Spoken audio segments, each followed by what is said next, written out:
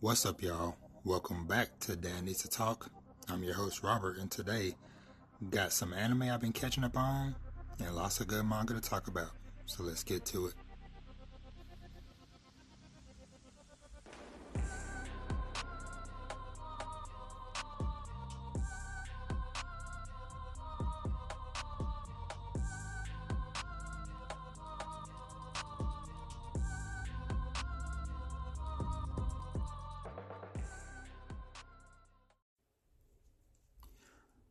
Welcome to the show, everybody. So, hope everybody has had a good week, weekend, day, night, whatever the case is.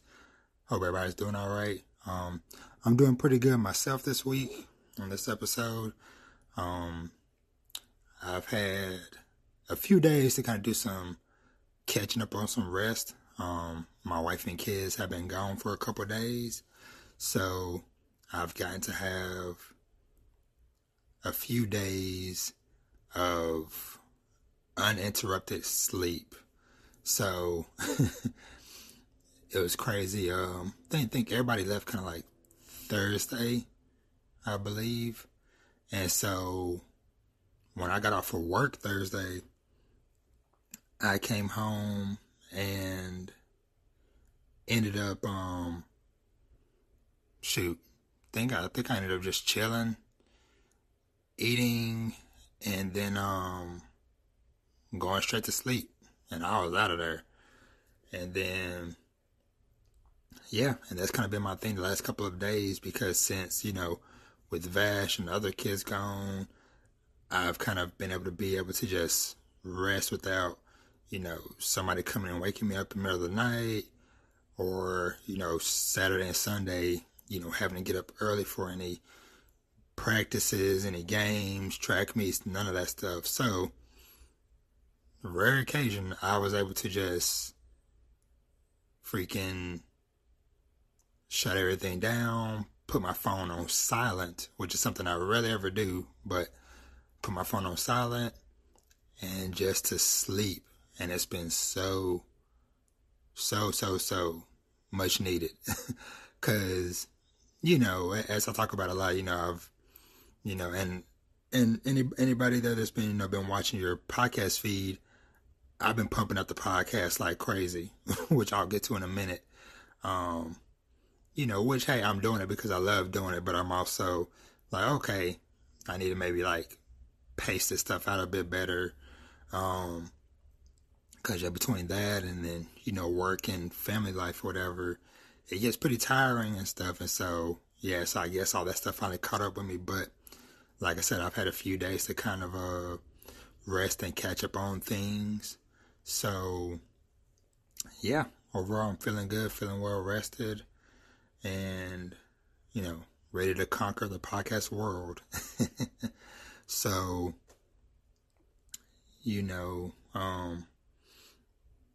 I've been reading, big surprise, reading a lot of manga, as I always do, recording lots of podcast stuff, catching up on lots of shows and things, but first I just kind of want to just touch on, I'm not going to go into it too much because, I'm not doing a music podcast, but I freaking wouldn't be me if I didn't at least give a shout out. So freaking midnight going into Friday, that's when J. Cole dropped his new album called The Off Season. Now, my original plan was I was just going to chill. Like, you know what? I'll just save this for when I'm going on my drive to work. But then the other part of me was like, Rob, you can't go to sleep without at least sampling it. And I should have known better because there's no such thing as just sampling new music, especially when it's freaking J. Cole, an artist that I freaking have enjoyed for many, many, many years. But, so yeah, so here I am around midnight, listen to that first track, and almost immediately got sucked in. I was like, okay, gotta listen to another. And the second one, on the first listen through, the second one was okay. But man, when I got to that third one, titled My Life with J. Cole and 21 Savage, that put like an extra little fire under me. Next thing I know, I'm up from midnight to 1 listening to this whole album, doing in the kitchen, hitting me up a damn pizza. And I was jamming that sucker all freaking day. You know, I listened to it through once, and then I put it on repeat as I fell asleep. Woke up that morning, listened to it as I was getting ready for work, listened to it on my ride to work, and then I was watching some No Life Shack, his live reaction, listening to the album and stuff as well when I was at work. So yeah, I'm on it. And then to top it off, you know, found out this later on in the day. So Nicki Minaj dropped a new album. You know, I've enjoyed some of Nicki's music, but at the same time, I'm not, you know, not gonna be first thing I listen to or whatever. But was seeing talks about some new collab song she did with Drake and Lil Wayne. So I listened to it. It's called Seeing Green. And man, that song gave me the same vibes as some music that I would have been listening to back when we was back in the day, coming out and warming up to for basketball or something. Cause like when I first listened to that a bit Friday night, and especially like several times throughout the day, Saturday when I was doing chores and doing laundry and stuff, man, I had an extra pep in my step. Felt like man, that song had me lit. Like I was about to freaking go take one of my kids' basketballs, go find a court and go shooting or something, because man, that's how hyped that Seeing Green had me. So yeah, so between that, cause that Seeing Green with Lil Wayne, Nicki Minaj, and Drake, there was like some classic vibes of them back in old days. Like my best friend DJ said, like back when we was in freaking high school, 08 era, when them three was kind of first collabing and stuff. Like it was that type of vibe, but you know, just them present day, and it's like all three of them at the top of their freaking game. And yeah, it was just freaking awesome. So yeah, between that and the J. Cole album, yeah, I just been rocking music all freaking weekend. So, but anywho, so kind of moving on from there, I guess, you know, kind of want to give a little shout out, to a old friend of mine, and I'll just say Miss Kelly, cause, so I have an old friend that I've known for many years, used to work with, long time ago, had hit me up and let me know that she's listening as she's been traveling on a little road adventure. So just want to give a little shout out to say thanks, Kelly, for tuning in and listening. Much love to you, and be safe on your journey, your adventures across the country. So yeah, so anywho, little bit of housekeeping. As I've mentioned, and in case you didn't see all the stuff in your podcast feed, I've been cranking them out. So I had finished up season 1 of the DuckTales remake.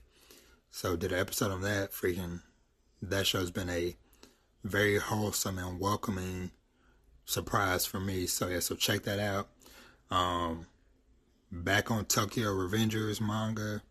I think I did chapters 52 to 116 in that last one. And I've, of course, read past that. I think I'm like in the 130s now, but I'll get to that at some point in the coming weeks.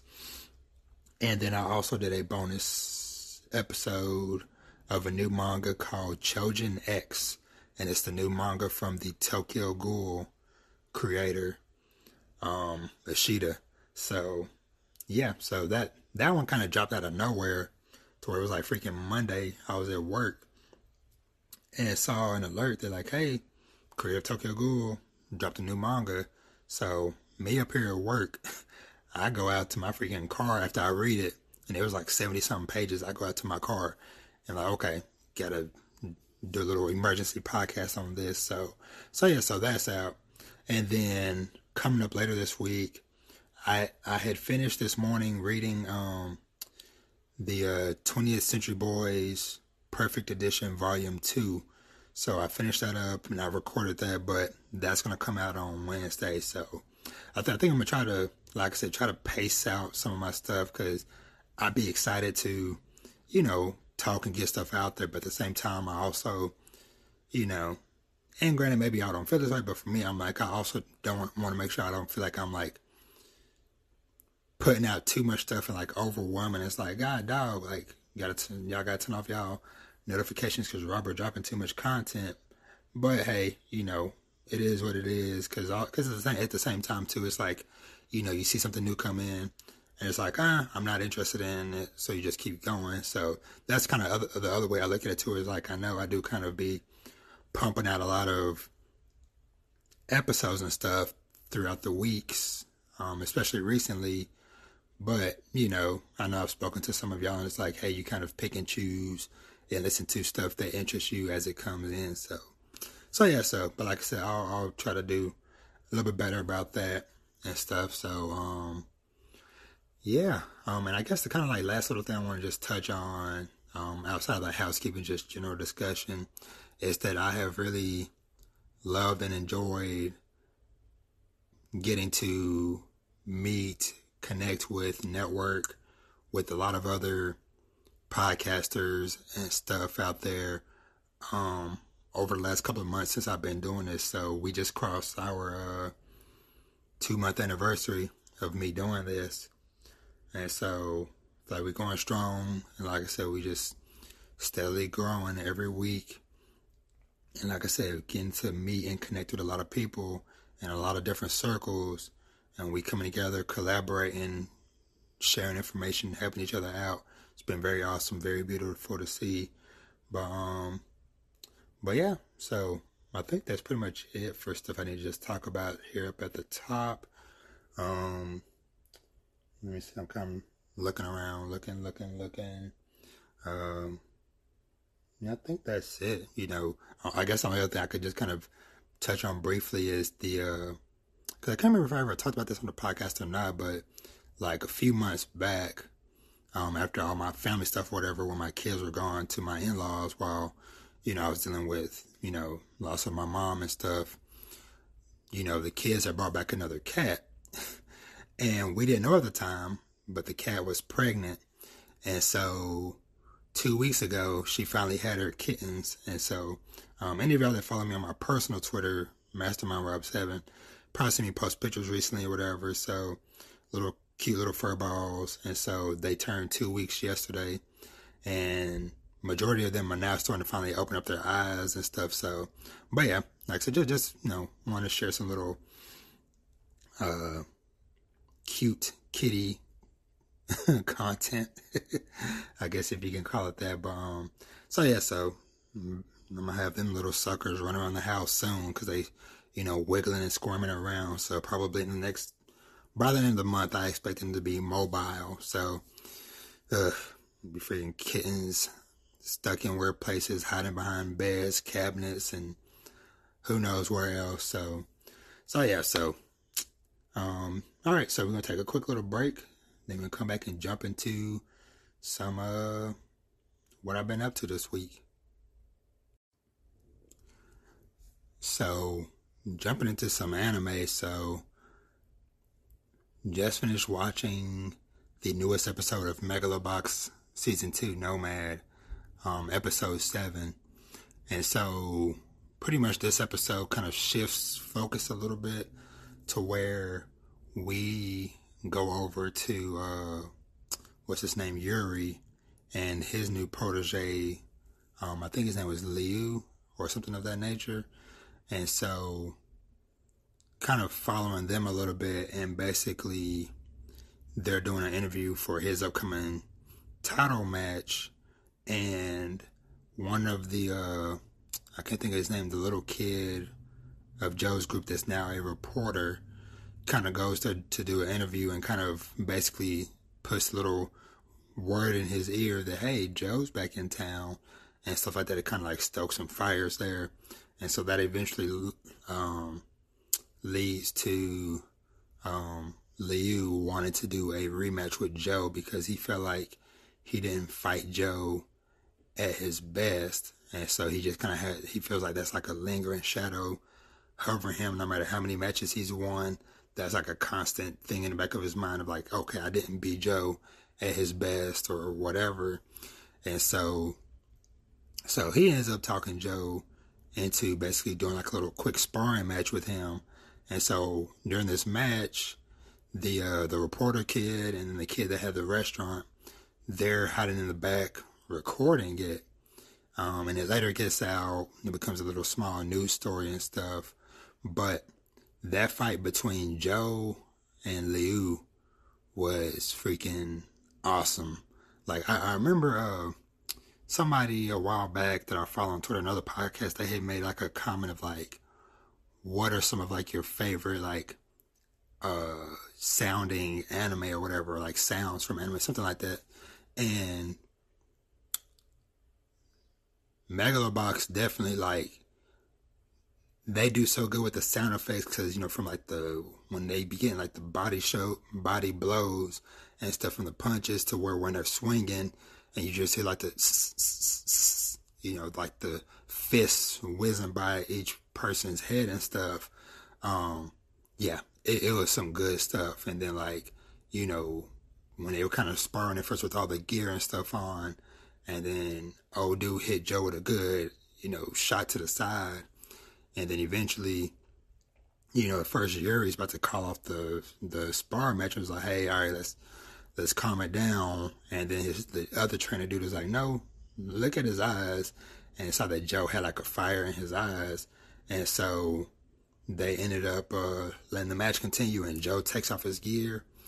And then the other guy looks at Yuri, and Yuri's like, you already know, if you don't do the same, you'll regret it. Because that's what Yuri did. Yuri ended up, you know, fighting Joe with his gear and stuff off too back in the day. But yeah, like them two going at it, and like it just looks so good, just like them, just like blow for blow, bobbing and weaving. True spectacle, and just like one of those things, like okay, yes, love. Like Megalobox does so good with the fight choreography and all that stuff. But yeah, so they end up doing that, and the match pretty much stops because freaking kids in the back, you know, blow their cover because one of them get so into it that they trip and fall, and they end up escaping. Like I said, they come out with a little newspaper article, but then pretty much, you know, the episode ends with, you know, the start of the championship match between Liu and the other fighter. Shoot, I can't remember what his name is. I forgot. But and this is also, and so like the story of this other fighter dude is like very interesting because he was a former boxer that was like super well, you know, unknown, total nobody back in the day. And he had anger issues, so he'd always lose his temper and stuff. So his wins and losses were just like even because he would win, lose, win, lose, win, lose. And then eventually he ended up, you know, quitting and then become a police officer. And then basically during some incident, he ends up, you know, he saves a bunch of people, but he ends up getting shot and hitting his spine, and then he becomes paralyzed. And then over time, this young entrepreneur dude comes up with this like crazy technology and starts working with him to rehabilitate him, and basically comes up with this stuff to kind of help people, you know, like get their vision back, their hearing, mobility from paralysis, all this stuff. And then he ends up teaming up with I think the company's name was Shirako or something like that. It was the big tech company that was behind Yuri in the first season of Megalobox. So that lady CEO working with this new dude. And so, yeah. And then we see her brother show up at the very end of the episode. But yeah, so things are kind of cooking and brewing. And then we see as the new dude comes walking out to the ring, he looks over to the side and he makes eye contact with Joe. And that's where the episode ends. So yeah, so I expect by the end of this season, we're going to see Joe back on the main stage again. And that's going to be glorious to see. But yeah, once again, just another really good episode of Megalobox Nomad. So yeah, good stuff. So next up, I ended up finally, after being like 3 episodes behind, finally caught up on To Your Eternity. So I had watched episodes 3 through 5. So I figured, I was like, you know what? I finally have all this free time. Let me start knocking out some of the stuff that I'm like weeks behind on. So yeah, so I was a little worried. Of course, like watching this show, this like 3 episodes in a row, because of how potentially sad it could be. And overall, I was okay.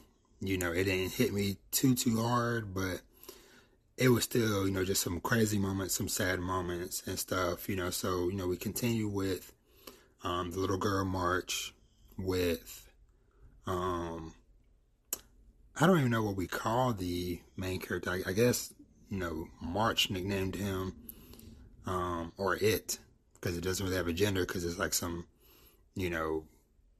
otherworldly being thing, but basically named it, I think it was like Fu-Chan or something like that. Basically, whatever it was stands for immortal. But yeah, so they continue their little adventure of, her trying to teach the being, I guess is what I'll call it, how to like try to eat properly and all this stuff. But, she didn't know the soldiers from the other country end up finding her, taking her back, and the immortal being ends up following them along. And then kind of cut over to the other young lady that was March's kind of like guardian / babysitter, and the group that has her captured, this freaking gigantic bear with all these spears and arrows stuck in its side appears out of no one, just starts demolishing people and stuff. And so she ends up getting away, and then we end up falling back over to where March is about to get basically taken to the place for the sacrifice thing. And so as the people have tied her down on a little stone on the altar thing, the immortal being walks in there, because the bear followed in there too. And so the immortal being starts fighting the bear, and all these people are watching in disbelief as this freaking thing goes from looking like a person that got his head bit off by the bear to transforming back into this wolf that keeps on like regenerating, fighting this giant bear, and eventually taking down the bear. But that whole thing was just freaking crazy and wild, watching that. And then all of them getting captured, and when I mean March, the immortal being, and then the other young lady end up getting captured and taken prisoner, because they're going to try to use the immortal being for who knows what, after seeing what it can potentially do. And so they're being held in this prison. And so over the course of like some days, March and the older chick work together, and they end up breaking out and stuff. And then when they're trying to make their escape in the wagon or whatever, there's a freaking moment where pretty much March more or less sacrifices herself. She jumps in front of an incoming arrow, and the freaking immortal being freaking flips out and turns into the giant bear. And then freaking just starts destroying everybody there. And I don't know. It's just like so crazy trying to like talking about this thing, but yeah, it was just kind of crazy just overall, just watching, like I said, just that whole thing go down over these few episodes of, and I guess the way they worked, the way the episodes flowed together kind of worked out for the best, that I did binge them all together, because they kind of started and ended this whole little mini arc. But yeah, it was just like so many points in there to where it's kind of, small happy moments, but also sad moments, because it was a moment where, they take everybody shopping, and March then come across this guy that basically writes letters and send them to your family or whatever. But this is when we start learning, like, when the guy's like, all right, so here's your pen and paper. March doesn't know how to write. So he's like, okay, well, hey, just tell me what you want to say. And I'll send it. And she wants to send a message to her parents. And so the guy writes down what she wants to say. And he's like, all right, so where am I sending this to? And she's like, oh, to mommy and daddy. And he's like, I get that, but where are they? And she's like, I don't know. Nobody knows because their whole culture doesn't know really how to read and write. And she has no grasp of location and stuff. And so it's like, okay, even if he gets it to the right area, it's like, okay, like where exactly in that village or whatever are your parents? So yeah, so like I said, it was just kind of sad just seeing that little part or whatever. It was like, man, they really are kind of helpless because it's like they can't even get word back to their families and stuff. But anywho, things go on, and then yeah, it's like I said, it's just that kind of just those sad moments of the March dying, and then the aftermath of that, and then it's just kind of like that sweet somber thing at the very end where the young lady and the immortal being make it back to March's family, and the other village comes up to try to hunt them and stuff. And so the immortal being ends up getting away. But yeah, it was just kind of just sad, like watching at the very end where the immortal being just kind of wandering through the woods. And then the last shot we get of that last episode was him turning into March and then wandering off. So yeah. Oh, and then the other thing too is like them, or the immortal being, starting to learn emotions and feelings and how to speak a little bit and learning to say thank you, and it hurts, and yeah, it's just wild. So yeah, so To Your Eternity, good stuff. I don't know, I might end up maybe letting a couple episodes build up again. I don't know, but we'll see with this one. Alright, so I have also caught up with Dragon Quest: The Adventures of Dai. I watched episodes 29 to 32, so now I'm caught back up. And once again, if you're not watching Dragon Quest: Adventures of Dai, you're sleeping on a freaking awesome show. Like I mentioned plenty of times before on the podcast, I am, I have no strong feel or connection towards any of the Dragon Quest games, but this series has been freaking great. And the main things is like the visuals look awesome, top notch. Of course, the kind of like video game CG stuff can kind of throw you off here and there, but they don't do it too often. But that, along with the bonds of these characters, so these episodes continue through basically Baran versus Dai, father versus son, and just seeing everything from Baran transform into his dragonoid form, basically like the ultimate form of a dragon knight, and him going through just like demolishing everybody, freaking putting a damn hole through Crocodine's chest, destroying Hilkiel, slapping away Princess Leona. All that stuff was freaking wild to see. And yeah, just the fact of like, hey, like, yet to now, this dude has just been playing around this whole time. And when he does that freaking, basically like a damn Kamehameha wave, where, because like in his dragonoid form, he has like all these different like body parts and stuff that looks like dragon hands and dragon eyes and stuff, whatever. Well, so because his hands look like two halves of like a dragon's mouth, he clasps his hand together and he shoots this beam.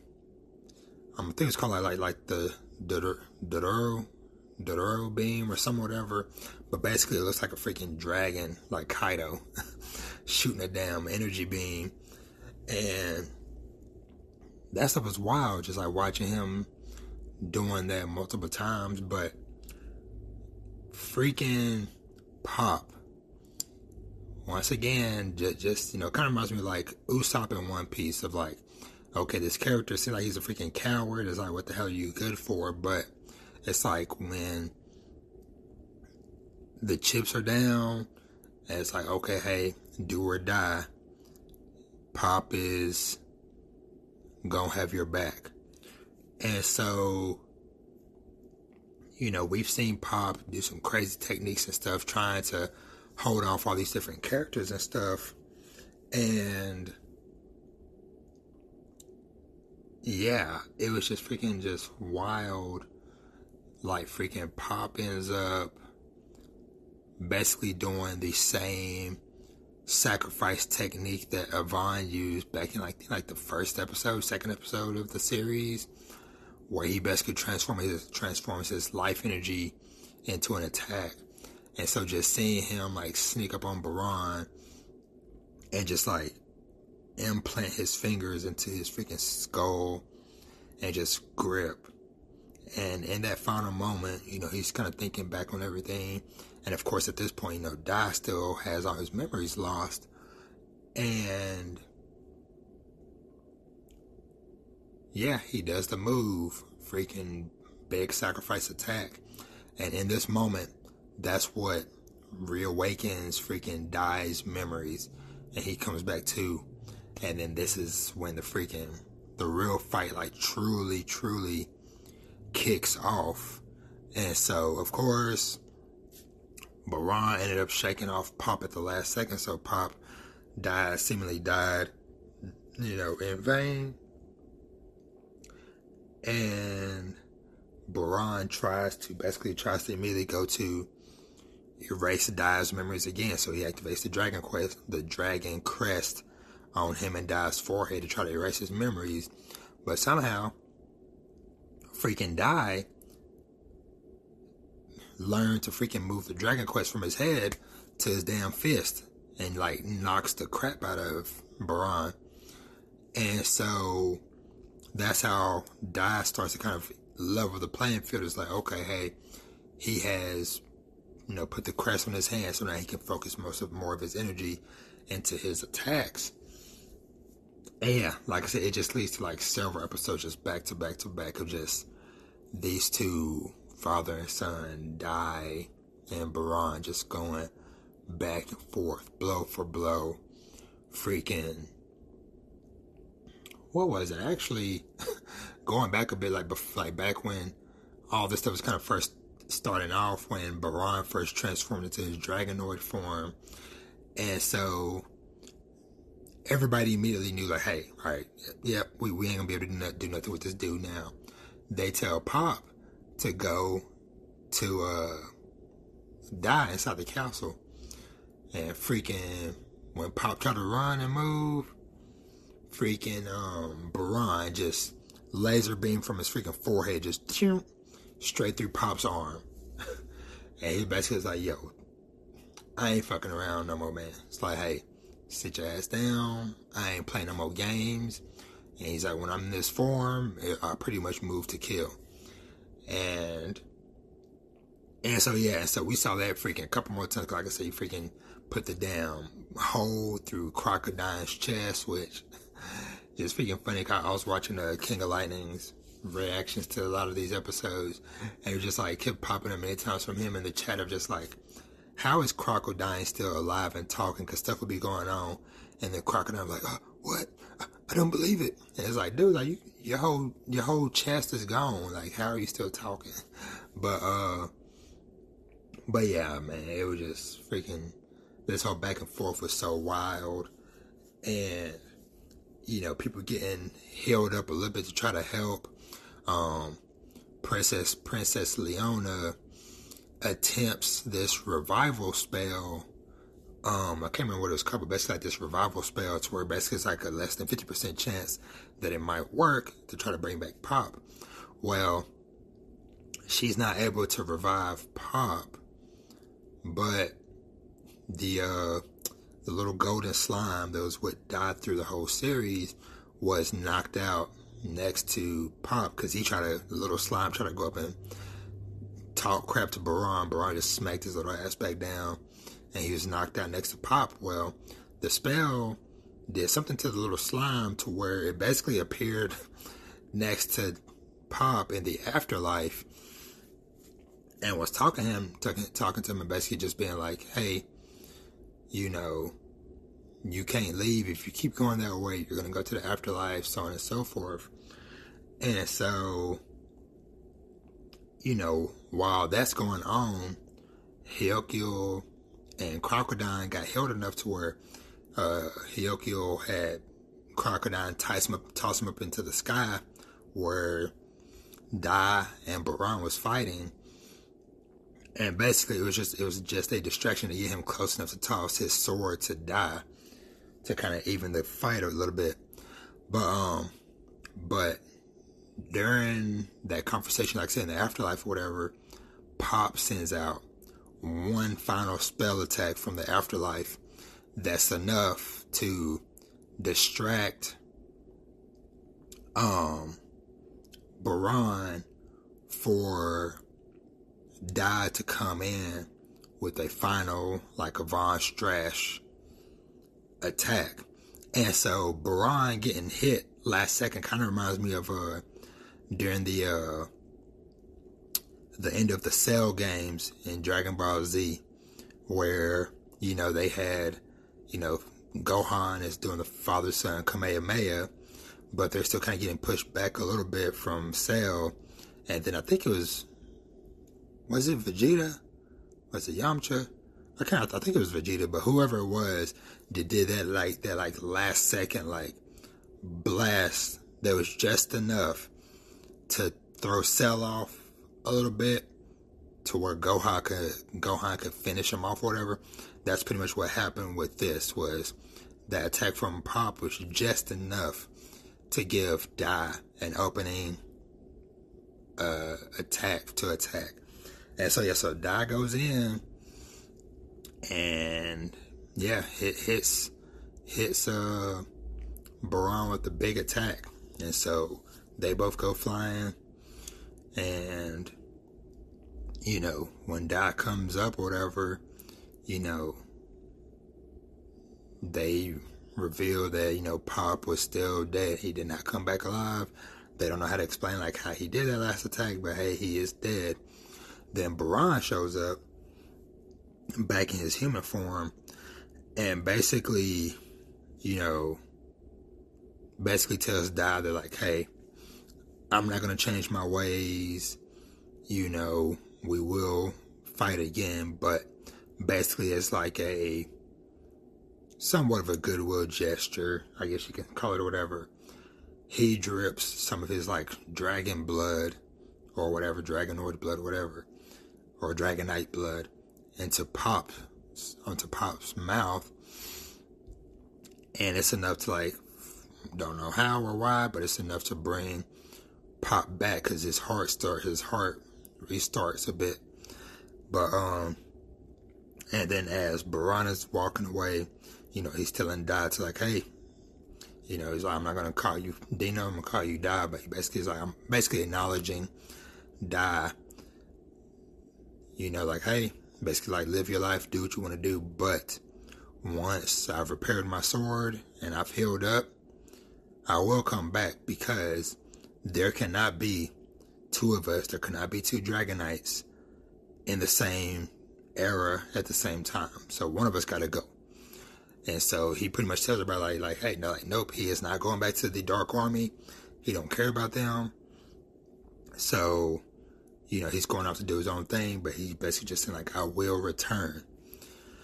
So yeah, and then we kind of end things off with the Dark Army. And I think it's Vern, the Dark Lord, summons, what's his name? Heimdall, whatever the leader is, whatever. Heimdall, whatever, summons him into his chamber and basically says that, hey, I give, basically like 3 attempts, before a failure. And then he counts down. Basically, he's like, he messed up when Crocodile in that territory fell, when Hyokyo in that territory fell, and then now with Baran and his area falling. But he's giving him one more because he is going to credit him for killing Avon a while back. So he's like, you have one more chance to fix this, and then you're done. And so, he makes a point of like basically that Baran, at least at the time, was the only person that could feasibly stand in his way power-wise, and that it was not easy getting him to come under his fold. But now Baran's out there doing whatever he does, and he's not gonna come back. So we definitely gonna see how this stuff is gonna shake out. Like I said, these are some freaking fantastic episodes. Just like, yeah, it was like Dai versus Baran, and like the whole squad coming through doing their parts. Crocodile, Hyokyo, Pop, freaking Princess Leona, everybody pulling through, doing their thing, man. Yeah, Dragon Quest, check it out. So, gonna jump into some Dr. Stone. So we got Dr. Stone, manga chapter 196, titled Scientist All Alone. And so, man, before I go through the breakdown and play-by-play and stuff, overall, this was a freaking another fantastic chapter. Just seeing Suika's journey was just so good. So, we pretty much open up the chapter with this like beautiful color spread of Suika standing in front of all the stone statues and stuff, as it's saying, Suika's all alone in the world now, but a little science should be able to revive everyone. Suika's gonna do her best, just like Senku always has, as we see her write the freaking E equals MC squared across her little cape gown thing as we get into the chapter. And we pretty much have, Suika looking through the notes for the revival fluid recipe, and, she's talking about, writing, what a neat thing. This lets Senku tell Suika all the details about the tricky science stuff. And it's like, good thing Suika studied so hard and learned how to read. And then, she has this little cute panel of her with some little dizzy eyes, and she's like, but still, reading and understanding are different things. And so, yeah, we kind of get like a little glimpse of like Senku's notes talking about the Ostwald process, the electrical arc method. And then, she's like, okay, the revival fluid needs some kind of acid, nitric acid. Looks like there are 3 different ways to make it, but not option 3. Can't be that one. Besides, it says option 3 takes a long time, and Suika can't wait that long to see everybody again. So it's gonna be option 1 or 2. So let's rip option 3 out and put it back where it came from. She puts it back in Senku's little pocket or whatever. And then she's like, Suika's gonna work real hard on Suika's first science project. The directions don't make any sense, but Suika's just gonna follow them. It's gonna work. And we see her just like trying all these things with the different chemicals and stuff, and she freaking electrocutes herself when she's putting these machines together.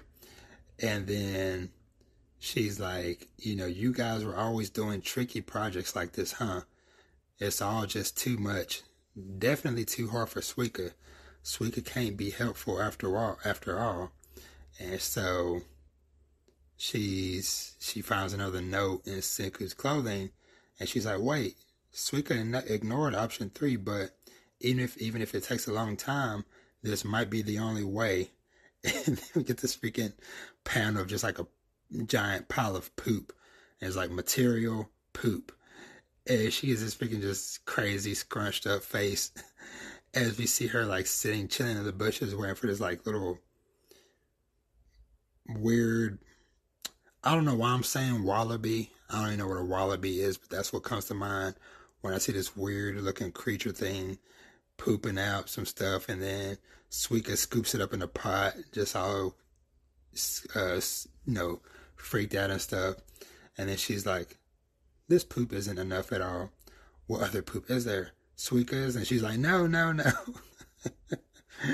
And she notices a bunch of birds flying over, and she notices that all the birds landing on this little island called Waterfowl Island, and it's a freaking giant rock, disgustingly covered in freaking bird poop.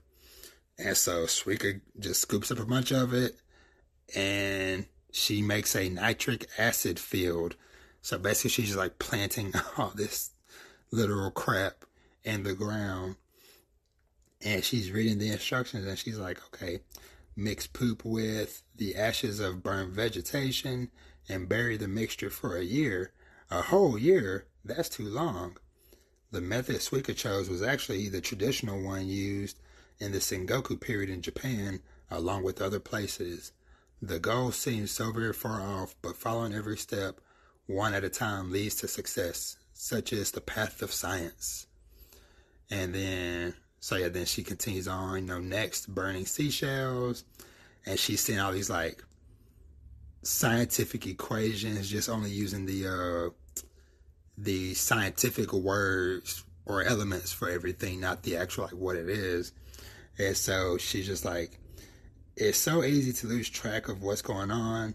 Suika should draw one of those things the same way Senku and Chrome always do.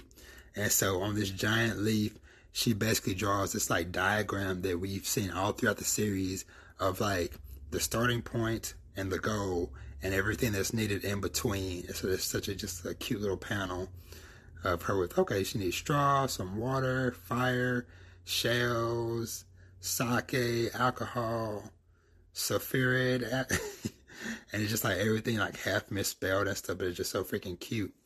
And she's like just pouring it on the stuff, and so she's just continuing, gathering supplies and stuff, and she's just have to keep testing. And she's like, even if a whole year of work ends in failure, over and over again. And so time passes as we see Senku still counting, and he says in his mind, that's 236,109,750 seconds. And as he's counting, we see a panel of some fluid dripping, and his eye, the stone around his eye cracking, and we see a older looking Suika staring at him as he awakens, and she's like, sorry to make you wait so long. You might not even recognize me anymore. And then Senku's like, you sure? You sure made yourself useful, Suika. As we get this awesome panel that looks like Senku smashing through the stone with this badass new, I don't know how he comes out of the stone with the badass new black cape, but hey, let's rock with it. And yeah, you see Suika, older Suika now, hugging and crying as she embraces Senku and saying, it's only been 7 years, huh? And then, or Senku says, it's only been 7 years, huh? You worked quick. And so, yeah, we have success finally. And it happened a little bit quicker than I thought, because I thought it was going to be like a chapter 200. Or no, chapter, chapter 200. But yeah, like I said, just very awesome to see, freaking older Suika. Don't know how old she is now, because honestly didn't even know how old she was before, but I would guess mid to late teens, because it's been 7 years minimum, and I would guess she was at least 10, maybe 12, I don't know. So maybe we'll probably get like a definitive answer soon. But yeah, freaking Suika put in 7 years of hard work, worked her ass off, and she freaking got Senku back. So yeah, man, that was so awesome to freaking see that. Yeah, she freaking worked her butt off and got Senku brought back from the freaking jaws of death, might as well say. But yeah, definitely very excited to see, where things go from here, as we, begin to revive everybody and stuff. So, but yeah, Dr. Stone, 196, Suika, MVP again. Let's see, next up we got One Piece manga chapter 1013, titled Anarchy in the BM, Big Mom. And on the cover page, we have Sanji looking at a shark that looks like Zoro. So we have this freaking shark that's got 3 swords and Zoro's little like sash belt thing. And it's like Sanji envisioning how he'll cook up a shark that looks like Zoro. So that was pretty funny. Just not noticed Zoro freaking sleeping in the background. But yeah, so we kind of pick things up with,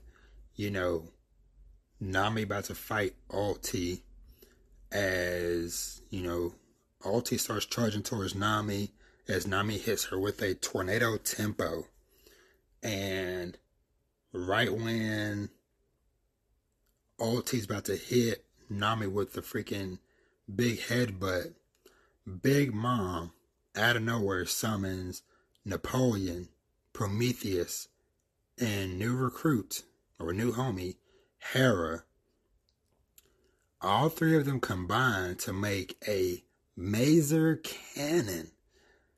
And so basically it's like Prometheus inside, or Napoleon inside of Prometheus's mouth, and then Hera kind of coating all of it, and it just shoots this freaking crazy laser beam thing like right through Ulti's abdomen and takes her out.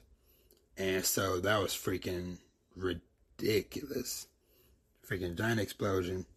Ulti's down on the ground. And yeah. And so, we have Prometheus talking about, yeah, guys, we did an awesome combo attack and all that stuff. And so as Nami, Usopp are trying to run away with Tama, they see Zeus in the sideline. Zeus sees this new chick, like, who is this?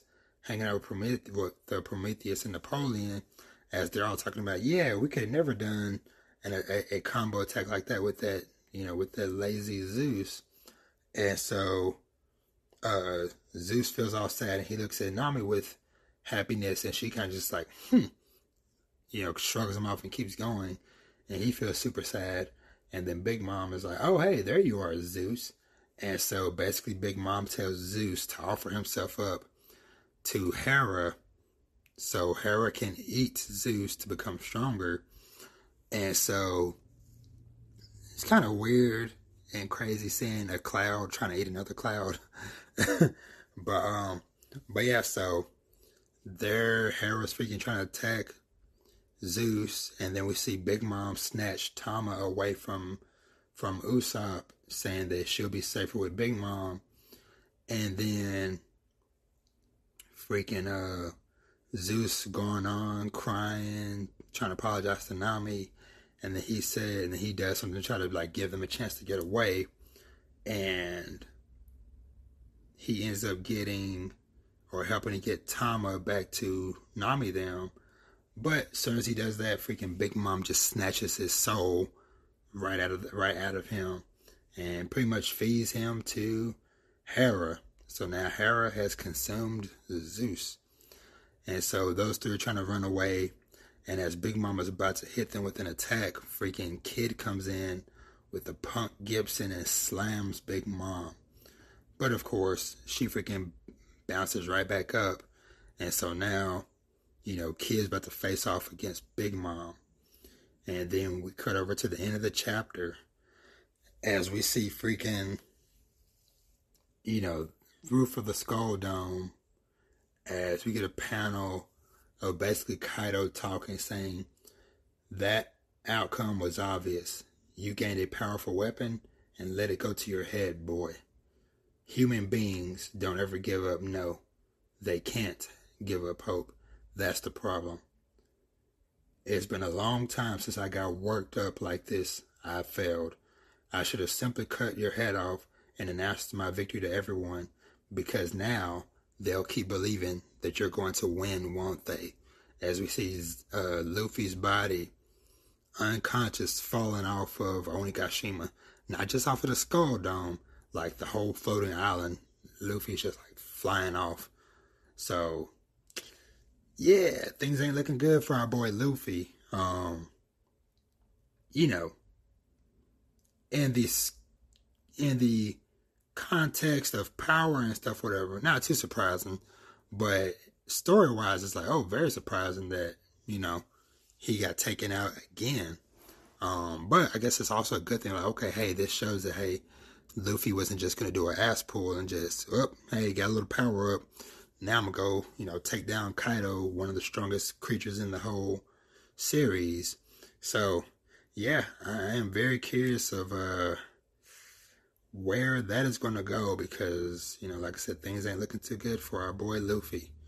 But, yeah, One Piece 10, 13, and unfortunately, we're on break next week. But, hey, it is what it is. Kaiju number 8, chapter 33.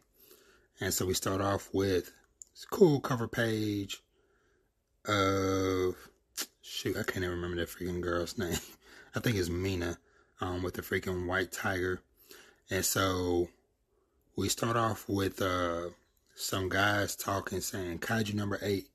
I never would have dreamed a Kaiju had infiltrated the defense force, let alone a Daikaiju class 1. We must deal with him ASAP.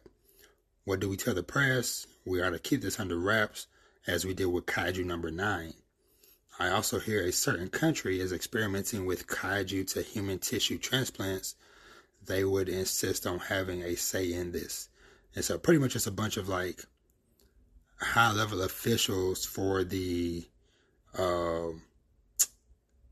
defense force, as we continue on, seeing a bunch of other like older dudes, one of them saying, no, we should quickly dispose of him in secret and convert him into a weapon. Shouldn't we consider using him as a biological weapon first? This desktop prattle is getting us nowhere. Action will come after we take him in. I'm ordering the 3rd Division to hand Kaiju number 8 over to us as we meet the top dog, Director General of the Defense Force, Isao Shinomiya. So we switch over and we see Kafka, locked up in captivity. And yeah, as he kind of flashes back to when he got captured and stuff. He, wondering what's going to happen to him as he thinks about that. The girl telling him, like, nearly all powerful Kaiju are used as parts for special weapons. Worst case, you might suffer the same fate. And so he's like, just when I thought I'd finally gotten one step closer to being by her side, I wonder if Mina's mad at me. As the doors start to open to the area where he's locked up at, we hear a voice say, it's time. And Mina walks in with a couple of guards saying, you're being transferred to HQ's facilities. And then, as they're walking off, a lot of their division is standing out there waiting for them. And so, Kafka's thinking, crap, I can't look them in the eyes. I wound up betraying Ichikawa too. He's been looking out for me this whole time. I can't forgive. I bet he can't forgive what I've done. I'm sorry. This time, it really is the end for, as we hear somebody saying, sir, I have faith that you'll come back. As the doors close, as, Mina says that damn Ichikawa, he'll get 50 push-ups for his outburst.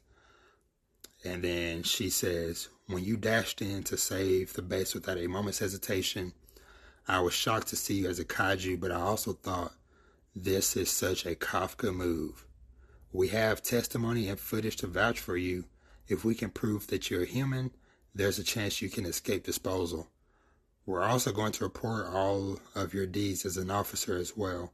In the 3rd Division, not a single person considers you a kaiju threat. And that, hits Kafka really hard, And so, so basically Mina does her duties where she has to read out, Kafka Hibono. Based on Article 13 of the Defense Force Regulations, we are transferring you to the Ariake Maritime Base. To ensure safety on the way, we have, and he cuts her off saying, Mina, can I still strive for a place by your side? And she says, sure, I'll be waiting, with a little smile on her face. And we arrive at the base as Kafka is locked away, and we see Kaiju number 8 is now contained. Episode 4, Kaiju number 8 captured. So, yeah, I wonder what fate is going to go on from here, what arguments are going to be made for and against him, but yeah, we'll see where this goes. But yeah, like I said, I know Kafka was just really happy to see and hear that his whole team, his whole squad support him. They have his back fully, unquestionably, without question, without doubt.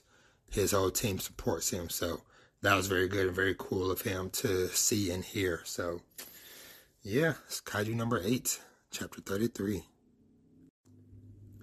So My Hero Academia, manga chapter 312, titled Hired Gun. So this chapter we start off with Hawks kind of flashing back, or this is a flashback when Hawks and Deku was talking. As Hawks is saying, you should be fine since you've got One for All on your side, but I've got one concern. All for One and Shigaraki aren't at the stage where they can steal One for All yet, and with Doc Garaki out of the picture, they don't have the tech to preserve fresh quirk factors. So the villain's best option is to take you alive. That's a tall order for most of the escaped convicts except for one woman who's fresh out of Tartarus. See, she's actually a former senior colleague of mine. Hunting her down is one of my top priorities, but if she's the one who comes for you, drop everything and run. And so we come back to the present day as Deku's looking at everything. He's like, ammunition made of pink and blue fibers. Yeah, it's her. A former hero employed by the Safety Commission, Lady Nagant. As we see her pose over the freaking super cool sniper rifle arm as she fires off another crazy shot as Deku is like swinging around the city with Black Whip. As Deku says, she destroyed my secure line. All Might and Hawks will realize that something's amiss, but I've got no way to tell them that it's Lady Nagant who's after me. She might target them too as they get closer. For now, I should retreat like I was told to. And then Lady Nagant's like, don't go thinking you've got any options. As like this, you get this freaking cool double page spread of this bullet like whipping around the side of a building and taking Deku off. And he's saying, a howitzer shot is nothing compared to this. As she's firing another one, sure, I can see why All for One's got his eye on you. And then Deku's like, she's nuts. Oh, no, we hear a voice in this snipe saying, she's nuts. If she weren't around, shoot, I'd be Japan's top marksman. And we see, like I said, number 25 hero snipe. My homing lets me target anything within 600 meters that I set my peepers on. Works with anything I toss. I can't pick what part of the target I hit, and the hits won't pack much of a wallop, but not too shabby, right? But her, She can pull off what my quirk does with raw skill alone. From 3 kilometers away, no less. No way I'm competing with that. Her trick of the trade, her bullets. She can craft them into any old shape she wants. When she twists those two-tone hairs together like epoxy putty, they harden as strong as any ammo out there. Everything from curving rounds to hollow points, I reckon. She's basically a sniper rifle in human form. Every ranged fighter out there is greener with envy over that right arm of hers. As you learn, her quirk is called Rifle. And so we just continue seeing these two going back and forth. As Deku thinks, even Snipe Sensei is jealous of her accuracy, and there's barely any downtime between those shots. Without the force quirk backing me up, I'd already be a goner. But based on the first shot and second shot, I can tell where she's at. I'll take the fight to her. And then she's transforming her arm again as we see Overhaul sitting up to the side talking about the boss. Gotta get back to the boss quick. And flashing back to when she grabbed Overhaul out of the prison, saying, maybe I should have dissed you after all. And we see All For One approach them saying, the treacherous hero, the lovely lady Nagant. What an honor to meet you. And she's like, All For One, there was a time when you were my target. And then All For One's like, I have a specific request for you, unlike those others. In the days to come, I expect a certain UA student will leave school and operate solo. Pretty good foresight for All For One. But he tells her that he wants her to capture him. And so she's like, why the heck should I? And then we get a little bit more backstory on her of like, you're helping those, or saying All For One says you killed a fellow hero. Now you seek the downfall of hero society. But your dream would never be realized as long as that boy's around. And then she's like, another one clinging to those phony hopes. And All For One notices also Overhaul there saying, the young Shay Hisaka leader, a friend of yours? And she's like, nah, he's got some screws loose, and I thought he might come in handy somehow. Another victim kept down by this wicked hero society. As All For One reaches out to her and is like, let us deliver a death blow to those hateful heroes. Consider this a contract between us. Take this as a deposit. And we learn that he gave her a second quirk, a quirk called Airwalk, as she leaps off the building saying, I've got a mission to carry out. So she got this freaking Airwalk thing, reminds me of the freaking Sanji from One Piece. She's gonna be mobile in the air with this freaking crazy sniper gun thing she has for her arm. So yeah, this is about to be a crazy, or continue to be because it's already started off crazy, but a crazy fight between Deku and her. And I definitely cannot wait to learn more on her backstory, like who was the hero she killed and what was the point that made her turn.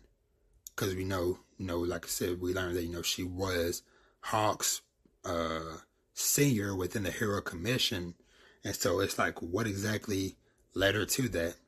And definitely makes me wonder, like, okay, is she going to end up, working with Stain, or what that potential relationship is going to be if, she kind of has similar ideals to Stain.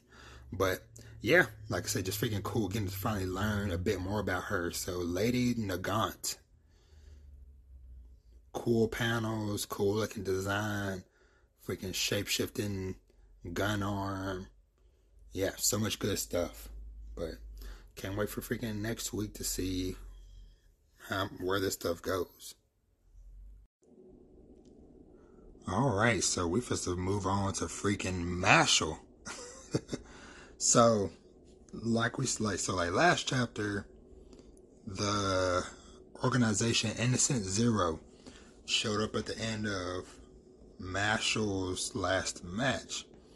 And so, yeah, we kick it right back off with chapter 62, titled Mash Bernadette and the Great Danger.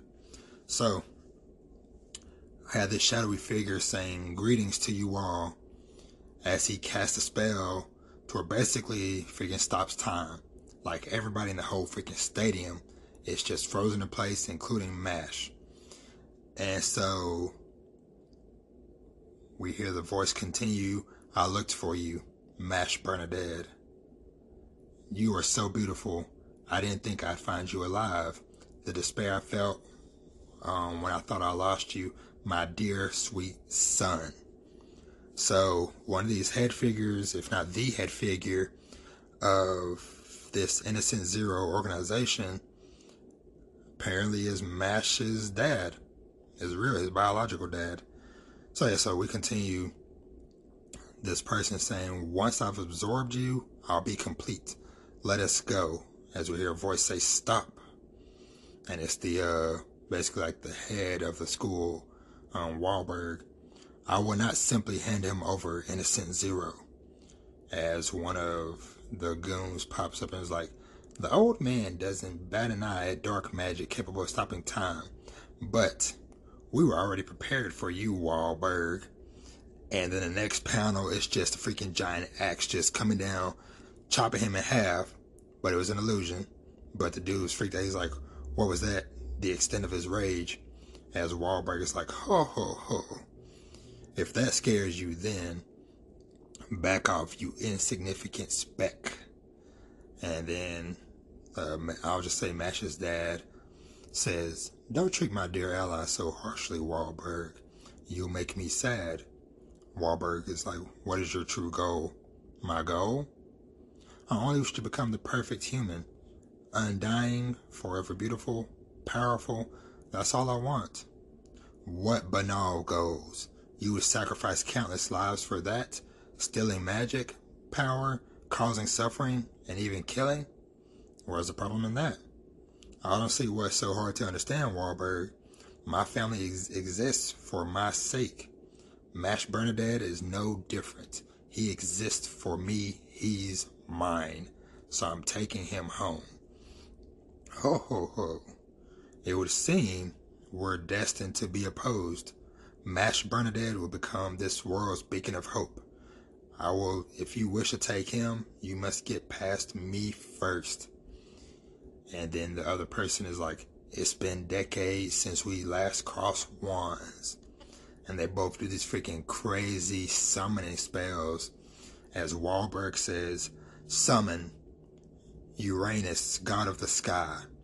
And the other person is like, summon Kronos, god of time.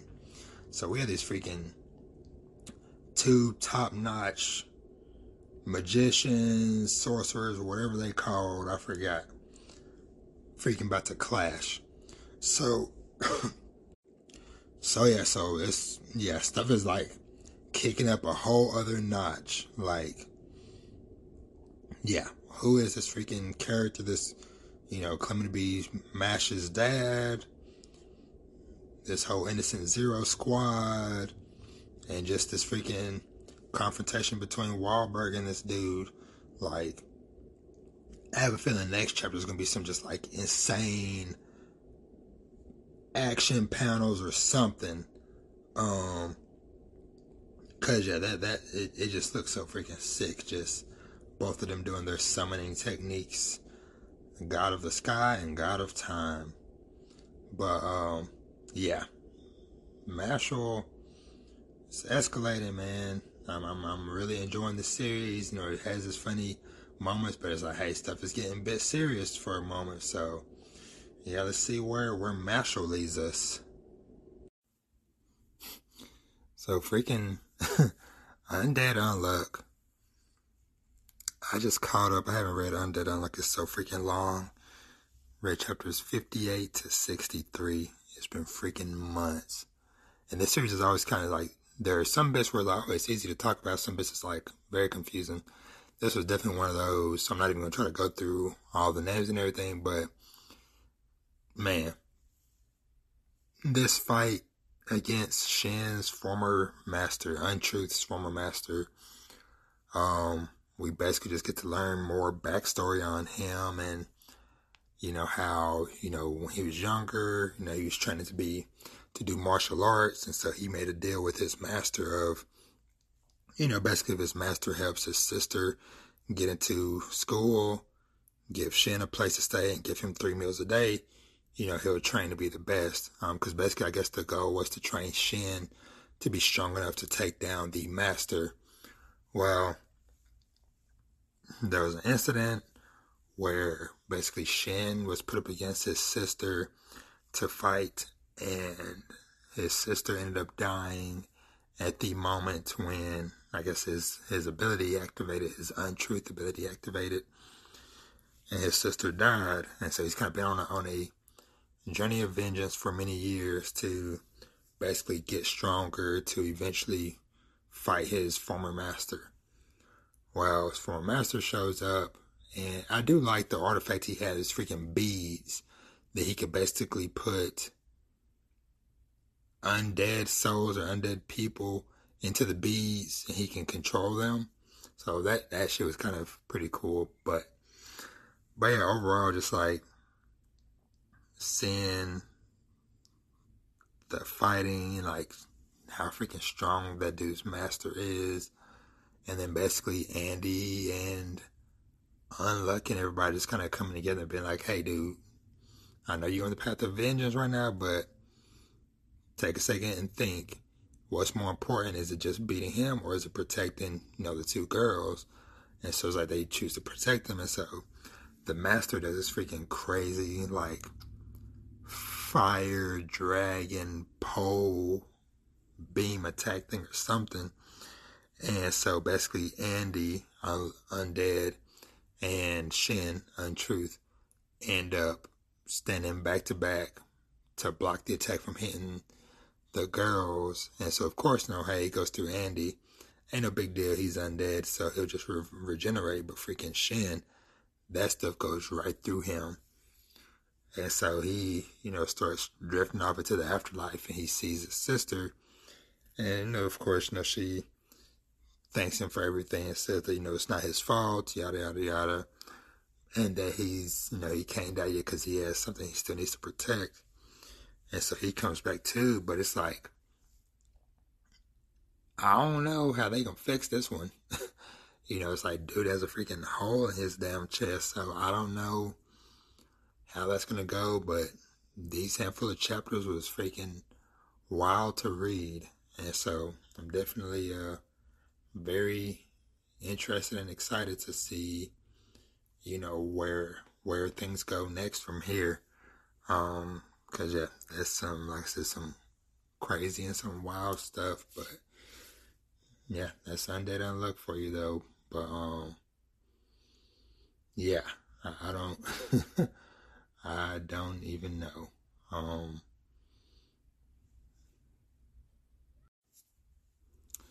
So after freaking 3 weeks of being off, we finally got some more Jujutsu Kaisen manga to go through. And so we're back with Jujutsu Kaisen manga chapter 148, titled Perfect Preparation. And so pretty much this chapter was kind of more or less following Maki and a lot of the Zenin clan stuff. And so yeah, it's just a lot. Like I said, man, just dealing like with their clan, their family, different politics surrounding them, and all that stuff. But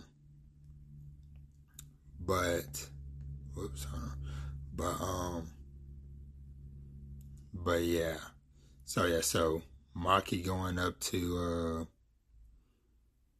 I can't remember the dude's name, but basically Maki is heading towards the weapon chamber, the Zenin weapon chamber, and we kind of get a little brief flashback to where basically Fushiguro gave her the okay to do it, because after everything that happened, Fushiguro Megumi kind of became the head of the family, and so she's heading down to the chamber where the weapons are, and we see a lady stopping her like, Maki, come back here. Have you forgotten? We may not enter the cursed warehouse. And so Maki's twirling the keys, and it's like, the clan head says it's all right. And so, we kind of get a flashback to where basically Maki and Fushiguro was talking, and he more or less is like, no thank you, it's too much hassle, it's too much of a hassle. Basically, him taking over and stuff, and he's like, Maki is basically just telling him, like, Nobito said he'd leave the entire Zenin fortune to you, Megumi. That means money, curse tools, and you'll receive information about the big three families and Jujutsu headquarters. The way we operate from now on is going to drastically change. And then that's when Megumi was like, then you do it. And so, she's like, no one would accept me or follow me the way I am now. You've inherited the family curse technique and learned the domain, and Gojo favored you, so it all stacks up to you being good enough, barely. And then Fushiguro was like, but stuff like acceptance, what people think of the Zenin clan, doesn't matter, does it? You'll get all those benefits you mentioned just by becoming the clan head. And then Maki's like, I'm still not good enough, as she kind of has a flashback. And then, she's still walking past her mother, or the lady in the hallway that we find out later is her mother. And then the lady stops her, is like, I said come back here. Why are you always like this? For once, make me glad I gave birth to you, Maki. That's some savage stuff coming from your own freaking mother. But as she opens up the door to the warehouse, and her freaking dad is in there waiting for her, and he greets her with, there were no curse tools here, Maki. I anticipated what you all would do and emptied it. And then her twin sister, Mai, is laying on the ground behind their father, and she's like, why did you come, you idiot? And we switch over to some other heads of the clan talking about basically their plan to, take out Maki them. Because one of the heads is like, a good number are backing him for this chance to repair relations with the Gojo clan. Talking about Fushiguro. And said, but we too cannot accept leaving the entire fortune to Megumi. And then, what's his name? I think his name was Naoto. If I remember correctly, I think it was Naobito.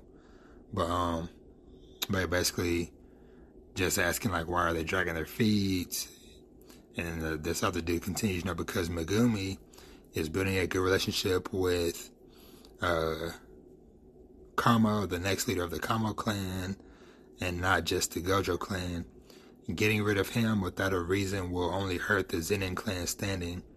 Then we would fall behind in the shifting power struggle that comes about ever since Gojo got sealed. And, they kind of go over the new second rule again about, Gojo has been deemed an accomplice in the Shibuya incident, and is thus permanently exiled from the Jujutsu world. Furthermore, removing his seal will be considered a criminal act. And so we, get the guy still talking as Maki is going to freaking encounter her father. As they say, we must execute Megumi, Maki, and Mai as rebels plotting to free Gojo. And I think it's Nobito saying killing one's own daughter would boost credibility. And the other guy's like, yes, even better. It would also strengthen the trust Jujutsu headquarters has in him. And freaking Maki's father gets stanced up, saying secret art, falling blossom in motion. And we get some explanation of this technique is the domain countermeasure falling blossom changes when used in a sword standoff. It covers itself in cursed energy to attack anything it comes into contact with. Mai was spared as a bargaining chip in case of an emergency and to combat any unknown cursed tools in Maki's possession. Aware of the contingencies at play, Ogi, Maki's dad, planned to unleash a single mighty blow. And then we get freaking this badass panel of just freaking Maki with this badass looking blade. And she just looks so freaking badass with just freaking all these damn scars and shit all up and down both of her arms and stuff. But yeah, so we learned that Maki wields Juzu Kumiya's masterpiece, the cursed tool known as Dragon Bone. It accumulates force and cursed energy and ejects them out the back of the blade in accordance with the user's will. And then Maki's thinking, I'll take advantage of the fact that he's unfamiliar with the cursed tool's ability and feign entering a single strike duel while intending to strike a second or third time. And so yeah, we have the moment where they both go to clash as Maki asks, is it because you're a bastard willing to kill your children? And he does a attack on Maki. She she slices his blade in half, but he still hits her with an attack.